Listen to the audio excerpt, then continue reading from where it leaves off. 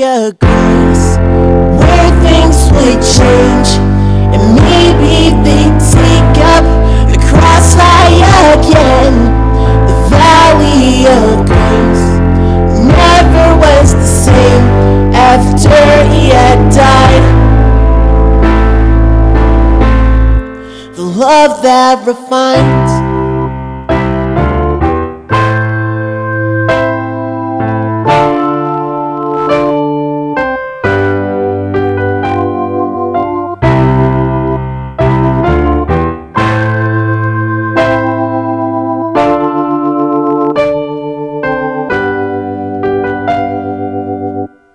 Katina Horton, the Love and Freedom Toxic Relationship Recovery Coach. And today we're doing the Masquerade Party of Lying Prophets, False Intentions, and Disguises Part 4. And our subtitle for this one is 4 Things That Happen When You Avoid Responsibility. Again, 4 things that happens when you avoid responsibility. So first of all, I'm going to give you an introduction on responsibility. Then secondly, we're going to look into some scriptures. I'm going to read those and do a little bit of interpretation / commentary. And then right after that, we're going to go into the 4 points, which are pretty quick. The reading is a little bit longer than usual, but I want to make sure that you guys are able to absorb the whole situation that went on, okay? All righty. So first of all, I want to start by asking you guys, what is responsibility? Responsibility is our ability to respond. And the word ability has the word able in there, right? Whether something can be done or not, right? And then you got response, has the word respond inside of it, right? And what are we responding to? What are we being responsible for? The emotional, mental, physical, spiritual, intellectual, social, financial, etc. issues and needs of life. And so what I want you to think about, what affects our need to respond in the first place? And that can be a lot of things. And I know one of the things that affects our need to respond would be what I call ASP. And ASP stands for avoidance, self-sabotage, and procrastination. But even though I call it ASP, it happens in past. And past is procrastination, avoidance, and self-sabotage. It happens in that order. Because what happens is first we procrastinate, and then we procrastinate so long till it turning into us avoiding that thing. And then we avoid it for so long that it turns into us self-sabotaging. And when you self-sabotage, basically it's either you are avoiding doing a task that's going to be congruent with your goals. So that's incongruency, right? There's incongruency between the task, between your behavior and your end goal, right? And so you're either avoiding doing that task, or what you're doing is a series of other tasks in place of the task at hand. So both of those are instances of self-sabotage, okay? But either way it goes, you're self-sabotaging when your behaviors are not lining up to the end goal that you need, right? That end result or ending goal, okay? And so you might think to yourself, well, why would somebody want to self-sabotage? Why would somebody sabotage their situation? When we are self-sabotaging, it's, if you ask yourself that, or you ask someone else about self-sabotaging, it's usually not a case where we're intentionally doing it. You understand what I'm saying? So what happens usually is it's not a person's initial reaction about anything. This is something that 9 times out of 10 has gone on for a particular period of time. And so what happens is that we start off with self-sabotaging for a season, right? And then that season turns into cycles. And then those cycles turns into lifestyle. You see what I'm saying? And so what we when we're irresponsible in those areas that we're irresponsible in, what happens is it could cause job loss, financial devastation, relationship loss, um, our whole home because of knowing we needed to clean up the basement or whatever needs to be cleaned up after a flood, and then the mold sets in. So then you can end up having home loss in that case, right? And then also it can lead to you being treated as a doormat if you are in a relationship with someone that um, is narcissistic. If you've got a narcissistic partner, you're probably been people pleasing and that type of thing as far as the trauma response goes. And that's that fawn response. And the fawn response is also known as the please appease fawn. Please appease response. I get tongue tied on that. So fawn is also known as the please appease response. Okay. And so, like I said, when you are in that narcissistic abuse cycle, what happens is you end up having lack of boundaries, right? And this could go on for years and years, leading to doormat treatment. And then the next thing you know, that becomes lack of boundaries and people pleasing. That's your lifestyle pretty much. Okay. And so before we go into our 4 points, for the 4 things that happen when you avoid responsibility, I want to read the background scripture. Reading this background scripture is just so important. It's going to help you to understand. So if you can bear with me while I read them, they're a little bit longer than usual, but I feel that it's necessary for you to get the whole picture of what went down in this particular situation when we opened up this door at the Masquerade party, okay? So in the first set of scriptures, I'm going to read from Genesis 27, and I'm going to start at the 8th verse, and I'm going to read down to the 17th verse, okay? Now, my son, listen to me and do what I tell you. Go to the flock and bring me 2 choice goats, and I will make them into a delicious meal for your father, the kind he loves. Then take it to your father to eat so that he may bless you before he dies. Jacob answered Rebekah, his mother, look, my brother Esau is a hairy man, but I'm a man with smooth skin. Suppose my father touches me. He had a good point, didn't he? Then I will be revealed to him as a deceiver and bring a curse rather than a blessing on myself. And the thing about it is that he realized that this was wrong, right? But you got this grown man, he had to be at least 40 years old, okay? And I say that because it mentions that Esau married 2 wives and he was 40 at that time. So Jacob had to at least be 40 years old when this happened. You got a grown man doing this, okay? Which shows you the influence that his mother had to have had, right? And so then it says, I'm picking back up. His mother said to him, your curse be on me, my son. Just obey me and go get them for me.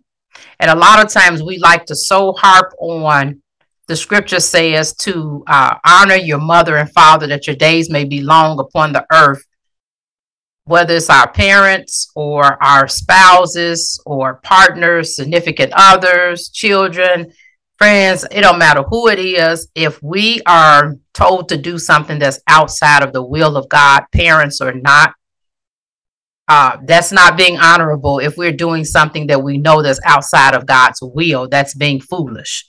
But Satan has our minds deceived into thinking all kinds of things as far as being honorable to our parents. And then we kind of take those things and we pass them down, right? So it says, so he went and got the goats and brought them to his mother, and his mother made the delicious food his father loved.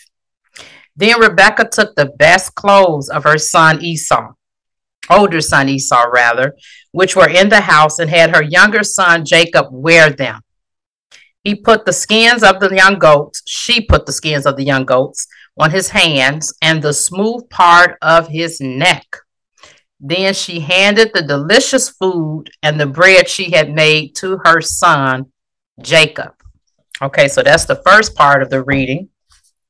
And then this is going to be, we got a second part coming up. And like I said, just bear with me because we're going somewhere with this, okay?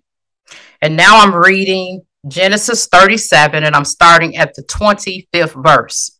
They sat down to eat a meal, and when they looked up, there was a caravan of Ishmaelites coming from Gilead. Their camels were carrying aromatic gum, balsam, and resin, going down to Egypt. Judah said to his brothers, "What do we gain if we kill our brother and cover up his blood? Come on, let's sell him to the Ishmaelites and not lay a hand on him, for he is our brother, our own flesh." And his brothers agreed. Now, what made me kind of trip on that is that it says they sat down to eat a meal. They sat down to eat a meal. And when they looked up, there was a caravan of Ishmaelites coming from Gilead. So think about it. Joseph's in this pit. And you know, when you're in a pit, you're dealing with fear, you're dealing with stress, you're dealing with anxiety, you're dealing with one of four trauma responses. They are actually sitting there eating. And a lot of times we look at scripture and we like to make it seem prettier than what it was. They're sitting there eating, right? Because they were going to kill him, but they're sitting there eating, and he's down in the pit dealing with all of this stuff going, all this emotional stuff, while they're sitting there nice and relaxed eating, right? This is premeditated murder that they're planning on doing, but they're able to eat. I just want to point that out, right? Okay, so back to the text. Judah said to his brothers, "What do we gain if we kill our brother and cover up his blood? Come on, let's sell him to the Ishmaelites and not lay a hand on him, for he is our brother, our own flesh." And his brothers agreed. When Midianite traders passed by, his brothers pulled Joseph out of the pit and sold him for 20 pieces of silver to the Ishmaelites, who took Joseph to Egypt. And when I look at that 20 pieces of silver, I think about the 30 pieces of silver that Jesus was sold for. 20 pieces of silver was nothing. So that really showed, I mean, Judah wanted to have a gain. You know, he wanted them to have some type of gain, you know, out of doing this. But at the same time, it's like they didn't even get anything for it, really. 20 pieces of silver, just like with Judas Iscariot. He got 30 pieces of silver for Jesus. Okay. So anyways, let's keep going. When Reuben returned to the pit and saw that Joseph was not there, he tore his clothes. He went back to his brothers and said, "The boy is gone. What am I going to do?" So they took Joseph's robe, slaughtered a male goat, and dipped the robe in its blood. They sent the robe of many colors to their father and said, "We found this. Examine it. Is it your son's robe or not?" Now, this was definitely some deception going on there. Deception, false intentions, right? And disguises. Then they did all of that, right? And then sent the robe to him. They said they sent it. They didn't say they took it to him. They said he sent it. So it must have been a messenger that sent the robe to him. You see what I'm saying? So they're setting it up so he can come up with his own conclusion as far as what had happened to Joseph, rather than having to admit what they had done. Okay. And then it says his father recognized it. "It is my son's robe," he said. "A vicious animal has devoured him. Joseph has been torn to pieces." Then Jacob tore his clothes, put sackcloth around his waist, and mourned for his sons many days. And I thought it was interesting that he took the sackcloth, he put it around his waist. A lot of times in scripture, it'll say that the person wore their entire body, they had sackcloth on. But with this case, this situation, he put the sackcloth around his waist to mourn. All his sons and daughters tried to comfort him, but he refused to be comforted. So he was really hurt. And remember, this was his favorite son by his favorite wife, Rachel. Okay. "No," he said, "I will go down to Sheol to my son, mourning." And his father wept for him. So he was basically like saying, "This is no comfort to me. I'm just going to grieve this until my death," when he said go down to Sheol. Okay. So now what I want to do, I want to get to the last part of the scripture. And this part of scripture is a pivotal moment in today's lesson, right? The 4 things that happen when you avoid responsibility. So listen in. I'm reading from Genesis 38. At that time, Judah left his brothers. And remember, Judah is Jacob's son. And Judah means praise, ironically. At that time, Judah left his brothers and settled near a Adullamite named Hiram. There, Judah saw the daughter of a Canaanite named Shua. He took her as a wife and slept with her. So I want you to notice three things, okay? He saw her, he took her, he slept with her. That sounds like a soul tie door to me, right? Whenever we've got some lust going on in our heart, lust usually starts from what? What we see with our eyes, right? Like the scripture talks about the lust of the flesh, right? So he saw her, then he took her as his wife, and then he slept with her, right? That's nothing but a soul tie door. That was lust. That was no love. You just saw somebody all of a sudden. And I'm not saying that there's no love at first sight situations. However, I'm just reading what the scriptures say. He saw, he took, and slept with her, right? That's a soul tie door. Okay, so then it says she conceived and gave birth to a son, and he named him So that's son number one. She conceived again, gave birth to a son, and named him Onan. Okay, so Onan is son number two. Okay, and then it says she gave birth to another son and named him Shelah. Okay, so that's the baby. It was at Chizib that she gave birth to him. Judah got a wife for Okay, so that means he got a wife for that firstborn, right? And her name was Tamar. Now, Judah's firstborn, was evil in the sight of the Lord. And the Lord put him to death. Then Judah said to Onan, sleep with your father's wife, perform your duty as her brother-in-law, right? As your brother's wife, right? Brother-in-law, and produce offspring for your brother. But Onan knew that the offspring would not be his. So whenever he slept with his brother's wife, he released his semen on the ground so that he would not produce offspring for his brother. And that was some tricky stuff, right? Very deceitful. What he did was evil in the sight of the Lord. So he put him to death also. So the Lord put to death, and then the Lord put Onan to death. So you got two brothers. There's only one son that's left. One son that's left. Okay, let's see what happens. And then Judah said to his daughter-in-law, Tamar, remain a widow in your father's house until my son Shelah grows up. For he thought he might die too, like his brothers. So Tamar went to live in her father's house. Isn't that funny how he still didn't catch on? He didn't catch what Judah was thinking is that this is all Tamar's fault. He's not even taking the time to look at his own history and the history of what his sons have inherited, okay? After a long time, Judah's wife, the daughter of Shua, died. When Judah had finished mourning, he and his friend Hira the Adullamite went up to Timnah to his sheep shearers. Tamar was told, your father-in-law was going up to Timnah to shear his sheep. So she took off her widow's clothes, veiled her face, covered herself, and sat at the entrance to Enam, which is on the way to Timnah. For she saw that, she thought, though Shelah had grown up, she had not been given to him as a what? As a wife. And when Judah saw that she was a prostitute, for she had covered her face, he went over to her and said, come, let me sleep with you. For he did not know that she was his daughter-in-law.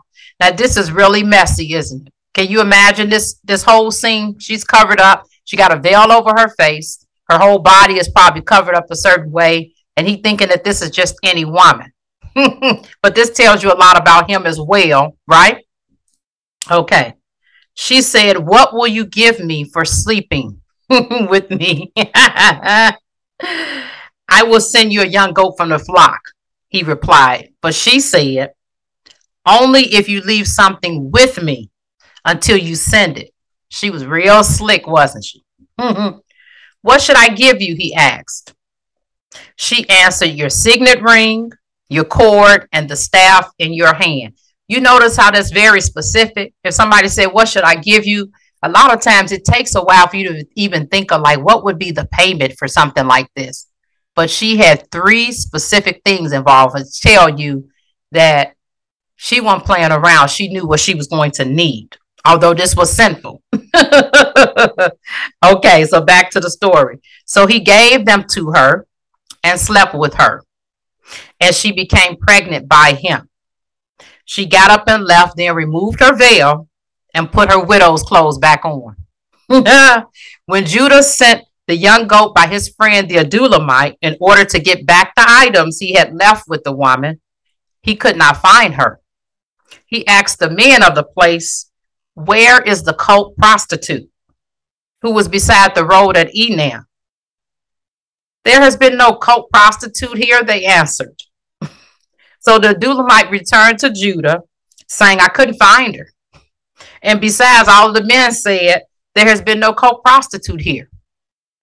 Judah replied, let her keep the items for herself. Otherwise, we will become a laughing stock. After all, I did send this young goat, but you couldn't find her. About 3 months later, Judah was told, your daughter-in-law Tamar has been acting like a prostitute, and now she is pregnant. Bring her out, Judah said, and let her be burned to death. As she was being brought out, she sent her father-in-law this message. I am pregnant by the man to whom these items belong. And she added, examine those. Whose signet ring, cord, and staff are these? And I hope that you're thinking about this as I'm reading it. Does this sound familiar, right? Judah recognized them and said, she is more in the right than I, since I did not give her to my son Shelah, and he did not know her intimately again. That means that the one time it happened, that was it. It was game over for him, right? Once he found out who she was. When the time came for her to give birth, there were twins in her womb. And remember, Rebecca had twins. And remember, this is also generational because these are Judah's twins, right? And the thing about it is, Jacob was Judah's father. Okay. When the time came for her to give birth, there were twins in her womb. And as she was giving birth, one of them put out his hand. And the midwife took it and tied a scarlet thread around it, announcing this one came out first. But then he pulled back. Out came his brother. And she said, what a breakout you have made for yourself. So he was named Perez. Then his brother, who had the scarlet thread tied to his hand, came out and was named Zerah. Okay. And yes, it was a lot of reading. I want to make sure I gave you the whole background story so that everything will make sense as I give you the points, okay? Instead of going through and paraphrasing a lot of scripture. Okay. So now we're at point number 1. The first thing, right? We're talking about 4 things that happen when you avoid responsibility. So point number 1 is that unresolved trauma will resurface. Unresolved trauma will resurface. Judah ironically means praise. Him and his brothers decide to kill a goat and dip it in blood to show to Jacob and allow him to come to his own conclusions as far as what happened to Joseph, right? And of course, Jacob came to that conclusion that he had been indeed killed by a wild animal. And we know that that's not what happened. We know that he was sold to the Ishmaelites / Midianites, but they did what they did to allow him, right, with false intentions, to allow him to come up with his own conclusion, right? That way they can probably feel like, we're guiltless in this whole thing. He came up with it, and so we just going to flow with it. They knew he was going to come up with that. Who wouldn't, right, about their child? Okay, and then the fact that the whole thing was premeditated, right? And you got to think about it, too. When they gave him this robe, that robe had to have smelled. Think about it. Animal blood. Even if it's human blood, that robe had to have smelled. And I think about one time I was outside in the front yard, and my son and I were out there maybe doing some yard work, I think it was, and he said, man, goodness. And I'm like, what's going on? He said, man, it smelled like something dead out here. So So I walked out there and looked around and I said, oh my goodness, I see what you mean. He said, like something that died. And then we both came to the conclusion that we think a coyote had probably eaten a rabbit or something. They had probably killed something out there and eaten it. But it smelled so foul out there. It was no mistaking that there was animal blood out there, right? So when you think about it, it had to smell. This robe that was sent to Jacob had to smell pretty bad, right? And just like Joseph's brothers presented the robe via messenger, right, to their dad, Tamar presented Judah's three things that she asked for, those three specific things, right? She asked for that cord, she asked for the signet ring, right? And she asked for his staff. So she presented those three things. And when she presented those three things, it was the same equivalent, right? So she presented that to Judah, and he was part of the malicious plot with his brothers, right? The rest of Joseph's brothers to present the robe to Jacob, right? And tricking them and thinking that Joseph was killed, okay? So I just wanted you to notice that those similarities, rather, okay? And then the other thing that's kind of ironic about this unresolved trauma, go back to the story that I read to you involving Jacob and Esau and Rebekah, and you see where Rebekah had Jacob to get what? 2 goats. Those 2 young goats, and those 2 young goats were used to deceive Isaac, and that's Jacob and Esau's father. So we got all of these goats going on. We got all of this goat blood being shed, right? And we got all of these disguises going on. And then I want you to look at the fact that Judah, Jacob's son, Judah, used a young goat as far as the payment was concerned to Tamar, right? For her prostituting herself with him, he used a young goat as payment, but the servant could not find Tamar, okay? So she never did get it. She never got the payment, right? And so think about it. When you are a person who avoids responsibility, that avoidance is connected to unresolved trauma. So it's like the last time you washed the car, something happened outside. They were doing fireworks and firecrackers, and you thought that what was going on was that somebody was shooting. So now you've resolved that you're not going to wash the car anymore, because every time you wash the car, something happens. You understand what I'm saying? So unresolved trauma will make you distort people, places, things, and ideas. Your senses, all of your 5 senses will be distorted. And then those people, places, things, and ideas will be removed away from what's actually, and detached, I guess I would say, from what's actually going on, if that makes sense, right? And when you have a seed of rejection, that gets triggered, abandonment gets triggered, abuse gets triggered. And instead of you doing what it is you need to do, doing the right thing, your trauma kicks in real quick. And the next thing you know, you've got this tape recorder playing in your head, and you're self-sabotaging getting that task done. You know, you'll start up with, I'm not good enough. My work is not going to be complete enough or satisfactory to turn in. It doesn't appear that I'm intelligent enough, et cetera, right? And so you will start playing the script over and over in your head. You will start playing the limiting belief script over and over, right? And self-sabotage, right? And so the thing about it is, like I said, self-sabotaging could be you avoiding doing something, doing a series of things that don't lead up to your end goal, or just avoiding doing that task altogether, okay? So just want to make sure that that's clear. And so the second point I want to make is that people will use your brokenness against you. Tamar wasn't crazy. You see what I'm saying? She was not crazy. She had this whole thing planned out. She knew what Judah's proclivities were, and she played on it. She played on it. And 2 wrongs don't make a right, as the old folks would say, right? God used what she did in order to preserve his line so that Jesus could come through that line right through Judah. However, that he does not condone sin. He did not condone what Tamar did, right? We know in Romans 8:28, it says what? For all things work together for good, right? To them who love the Lord and are called according to his purpose. And so the thing about it is that what she did was able to be used. It still was sin. And we still have to look at it for what it was, right? And then we can look at the fact that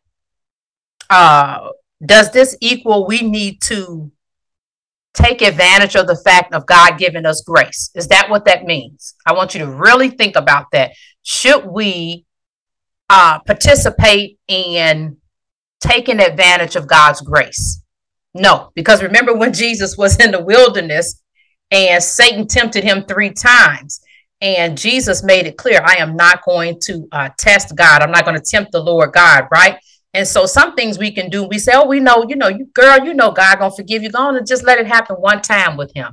That's tempting God, right? And the scriptures say, what, shall we continue in sin that grace may abound? God forbid, right?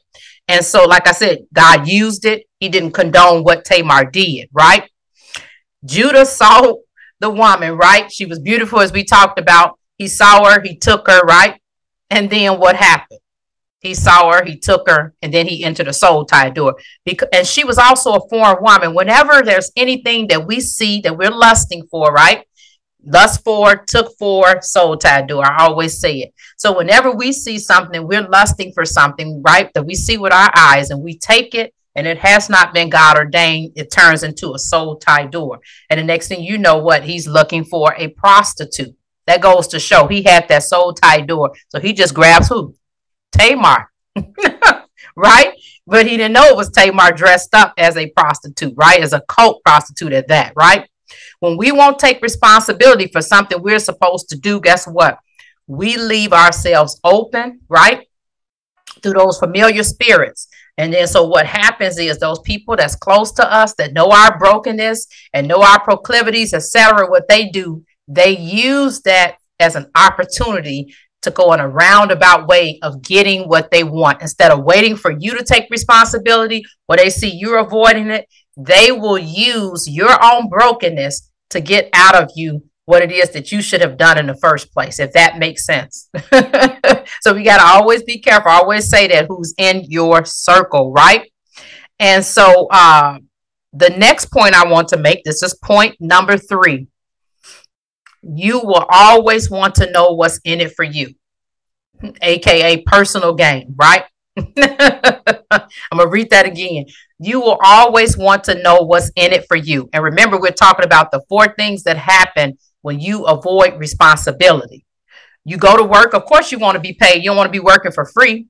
Even the scripture says that we reap what we sow, right? It's the law of reciprocity that's in scripture. But even with all of that, there are some things in life that must be done just for our own emotional, mental, spiritual, physical, intellectual, and social well-being, if for nothing else. Washing clothes, for example, ironing clothes, washing dishes, mowing the lawn to show that you're a good, respectable labor. And I don't really care for doing the lawn, but I'm just saying certain things have to be done, and it takes me longer to do it, and I end up getting frustrated, and it's cutting off, and the whole thing, it just has to be done.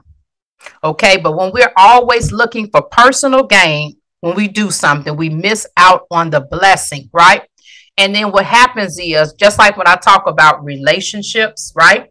And I usually use this for romantic relationships, but this can be for any relationship, even because relationships with people, places, things, and ideas all have a 5L cycle that we go through each time. And that's the same 5L cycle that I teach with my coaching methodology, Freedomology. And just to refresh your memory, that 5L cycle it starts with love, right? And so you've got some type of, you've got an attachment, one of those 4 attachment styles that along with love, right? So there's a history of love with you doing a certain task, some kind of way, right? Even if it's a love-hate relationship, you've attached yourself to that cycle, right? That task, you attach yourself to it. And love was displayed a certain kind of way, right? And then what happened is, because of the way that you attached yourself to that cycle via whatever way love was shown or not, it actually set up a portal, so to speak, for Satan to come in and produce lies in regards to the love or the lack thereof in that regarding that particular task. Then we moved from the lies, and then Satan went on to you, because you didn't stop the cycle, went on to develop limiting beliefs about completing that task, right? And then we left from the limiting beliefs, and Satan got to working on you more. You had that internal struggle, and then the limiting beliefs turned into you developing stress responses. One of the 4 stress responses, and it could be more than one in regards to this task cycle, right? And then number 5, those limiting beliefs led you to come up with things where you start saying, just like saying, oh, well, all men are this, and all women are that. You see what I'm saying? When we start doing that, that means there's some unresolved trauma there. And so that means you start doing the same thing when it comes to tasks. Oh, computers are this, I can't stand them. Lawnmowers are this, I can't stand them. You see what I'm saying? Washing the car is this, and I can't stand them. It's a lot of times this is connected to unresolved trauma. But you go through that same 5L cycle no matter what task it is that you're doing, right? And so what happens is when we are, say, for instance, if somebody in need, and we, instead of us just go ahead and blessing them with that, and we're just trying to figure out if when we give to them, if it's something that we're going to get in return, we miss out on the blessing. If someone is in need, and then what we're doing is covering it up by saying that, disguising it with prayer, but we're really talking about them and shaming them and degrading them to the truth, to the rest of the tribe / group, you missing out on your blessing. Okay, then you got another one where you have an opportunity to serve, but you keep asking, what's in it for me? You've missed the mark, right? You become consumed with personal gain. And when you become consumed with personal gain, then you become consumed with self. And when you become consumed with yourself, then you become consumed with pride, right? That's no longer humility, right? Because you start thinking, I shouldn't have to do this. And it's also, we're walking in the flesh and we're not walking in the spirit, right? We're not picking up our cross daily and following after Jesus, right? And so we got the fourth and the final point for 4 things that happen when you avoid responsibility. You blame other people for the choices that you made. Okay? Now look at Judah. He blamed Tamar for his 2 sons' death. First one that died was that's the firstborn. The secondborn is Onan. So then he figured, hey, I'm not giving her Sheila. I'm not giving her the third one, right? And so he decided basically to do what his son, the secondborn Onan had done. He basically decided to follow in those same footsteps, right? He decided, okay, I'm not going to do that because I think it's her fault. Blame will have you spiritually and physically blind, right? And when you physically blind, you hold a mirror up to yourself, but you don't see yourself. You see somebody else in the mirror. And that's the person that you want to blame. But as they always say, there are 2 sides to a pancake, and we can't ignore that, right? So he enjoyed Onan, and that's Judah's secondborn, enjoyed Tamar's blessing / body, right? But he wasn't going to be responsible to give her an heir, right? He wasn't going to fulfill the law that had already been set over in Deuteronomy, where if the male dies, his brother is supposed to take his spot so that the seed could keep being passed on. It was right over in Deuteronomy. And then you have over in Matthew where the disciples had mentioned to Jesus, and over in Matthew, and they asked him where then, and I can't remember, I'm saying disciples, it might not have been disciples. I want to say it was not. He was having a discussion, and they asked him who was going to marry this woman if her husband had died, then the next one died, the next one, you get all the way down to 7 of them, who was going to be with, and then the woman dies, who was going to be with her, right? They want to know, so who was going to be with her when they get to heaven? And Jesus basically was telling them, like, nobody's going to be with her because there's not going to be any marriage in heaven. We're going to have glorified angelic bodies, and we're not going to be worrying about that. And so I want to look because I don't want to say the wrong thing. So it was the Sadducees that were talking to him about the resurrection when they asked him who was going to end up with this particular woman, and it wasn't going to be any of them ending up with her, right? Not one of them were going to end up with her because there's not going to be any marriage in heaven, right?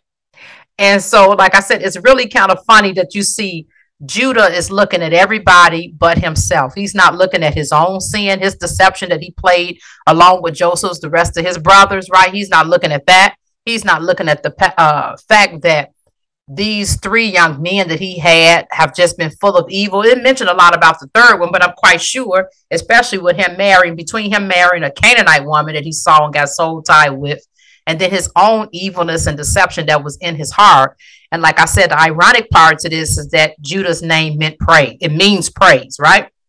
And so Onan was fine. That second son was fine with enjoying Tamar's blessing, but not being responsible for it, right?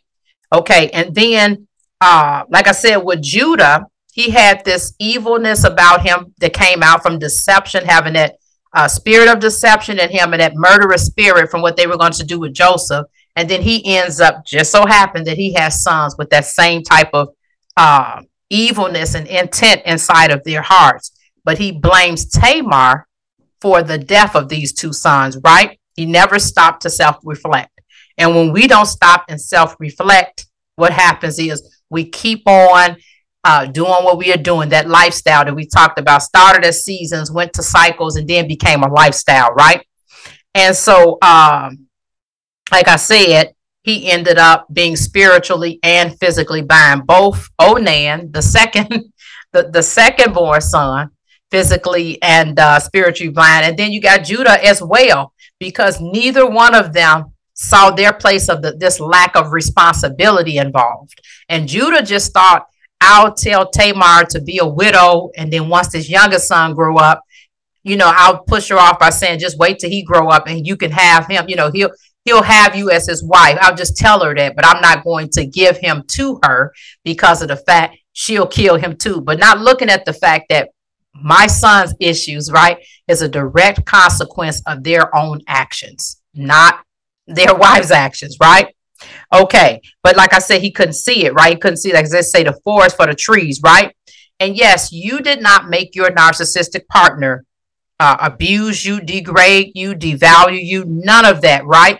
Or send you through a horrific narcissistic abuse cycle. You couldn't have told him to do that to you, right? You couldn't have made him do that to you at all. However, the part you played is very important. The ignoring of the Holy Spirit's prompting that, no, this is bad. The red flags, right? That you decided to ignore, and to ignoring the fact that something was going on, as far as inquiring more and taking note that something indeed was going on with his character, that there was character brokenness there, and that his bent was not towards having relationships in general, right? And then you got to take a responsibility for the fact that you chose to stay on Fantasy Island and consume yourself with magical thinking, pretending like he's kissing you, holding your hands, or whatever it is that you needed to have done to you in order to function in that marriage, partnership, situationship, manipulationship, whatever it was. And that's the way that you were able to stay. So you have to take responsibility of the choices that you made, which led to you being in a languishing, heart-sickened state, right? And having emotional neediness in your soul. Just in a heart-sickened state is the only way I can put it, right? And the scripture says, hope deferred makes the heart grow sick. It feels good when we can point the finger and say what everybody else did. Yep, you did that. Girl, let me tell you what he did. Yep, he did that too. And then he called me up, and then he called me. Everything but a child of God. We can say all of that. But at the end of the day, it doesn't feel good when we hold the mirror up to ourselves and say, yes, he abandoned me. Yes, he walked out on us. Yes, he rejected us. And I say us, I'm talking about yourself and your kids, all of that. At the end of the day, you also have to be able to hold the mirror up and say, man, I actually neglected myself. I didn't have self-compassion. I abandoned myself for this individual. I didn't have self-love. I didn't give myself empathy, grace, and compassion and kindness, right? You are enough. Rebuild your family's love story garden. Reclaim your power, soul, and identity. Grab your keys and get your inheritance. Until next time, God bless. He was devoured by earth. There was a God. They call him the Father. And there was a means to make a valley with grace out of this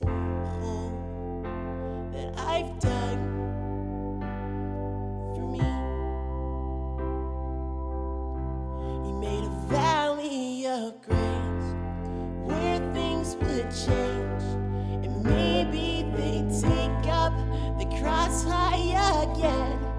The valley of grace was never the same after he had died.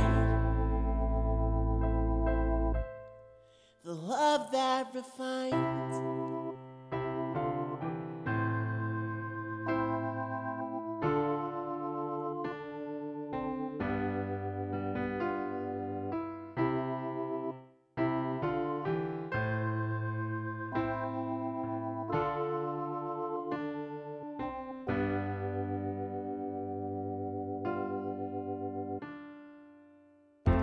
There's no sense in trying to do it on my own.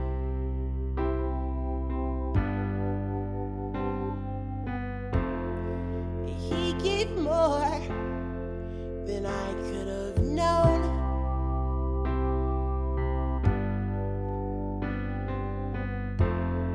He turned those valleys into places to learn, instead of burn and perish away. And nights never so cold without his grace.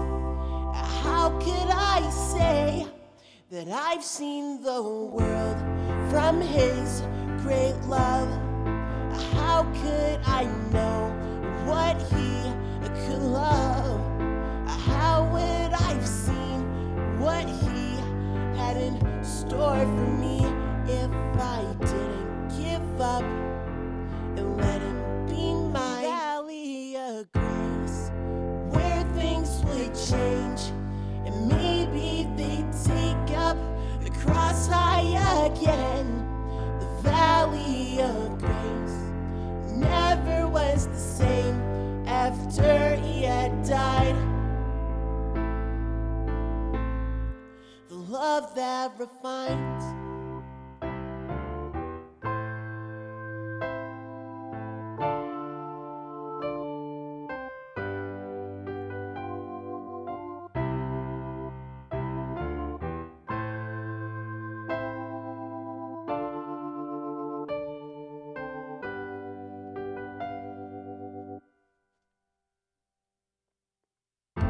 So much I wish I could give back, but I'm not intact to be sharing all of that. You took the price to give me that life, and now it's never gonna fade away.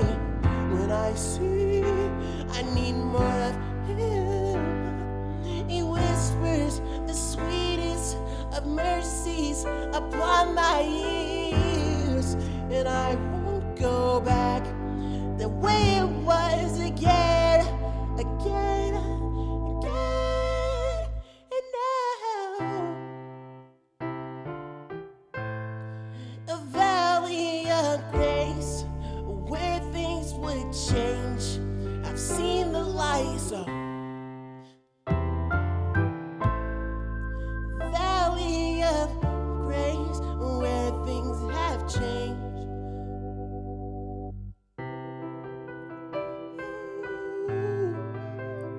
Oh, I've seen so much for me.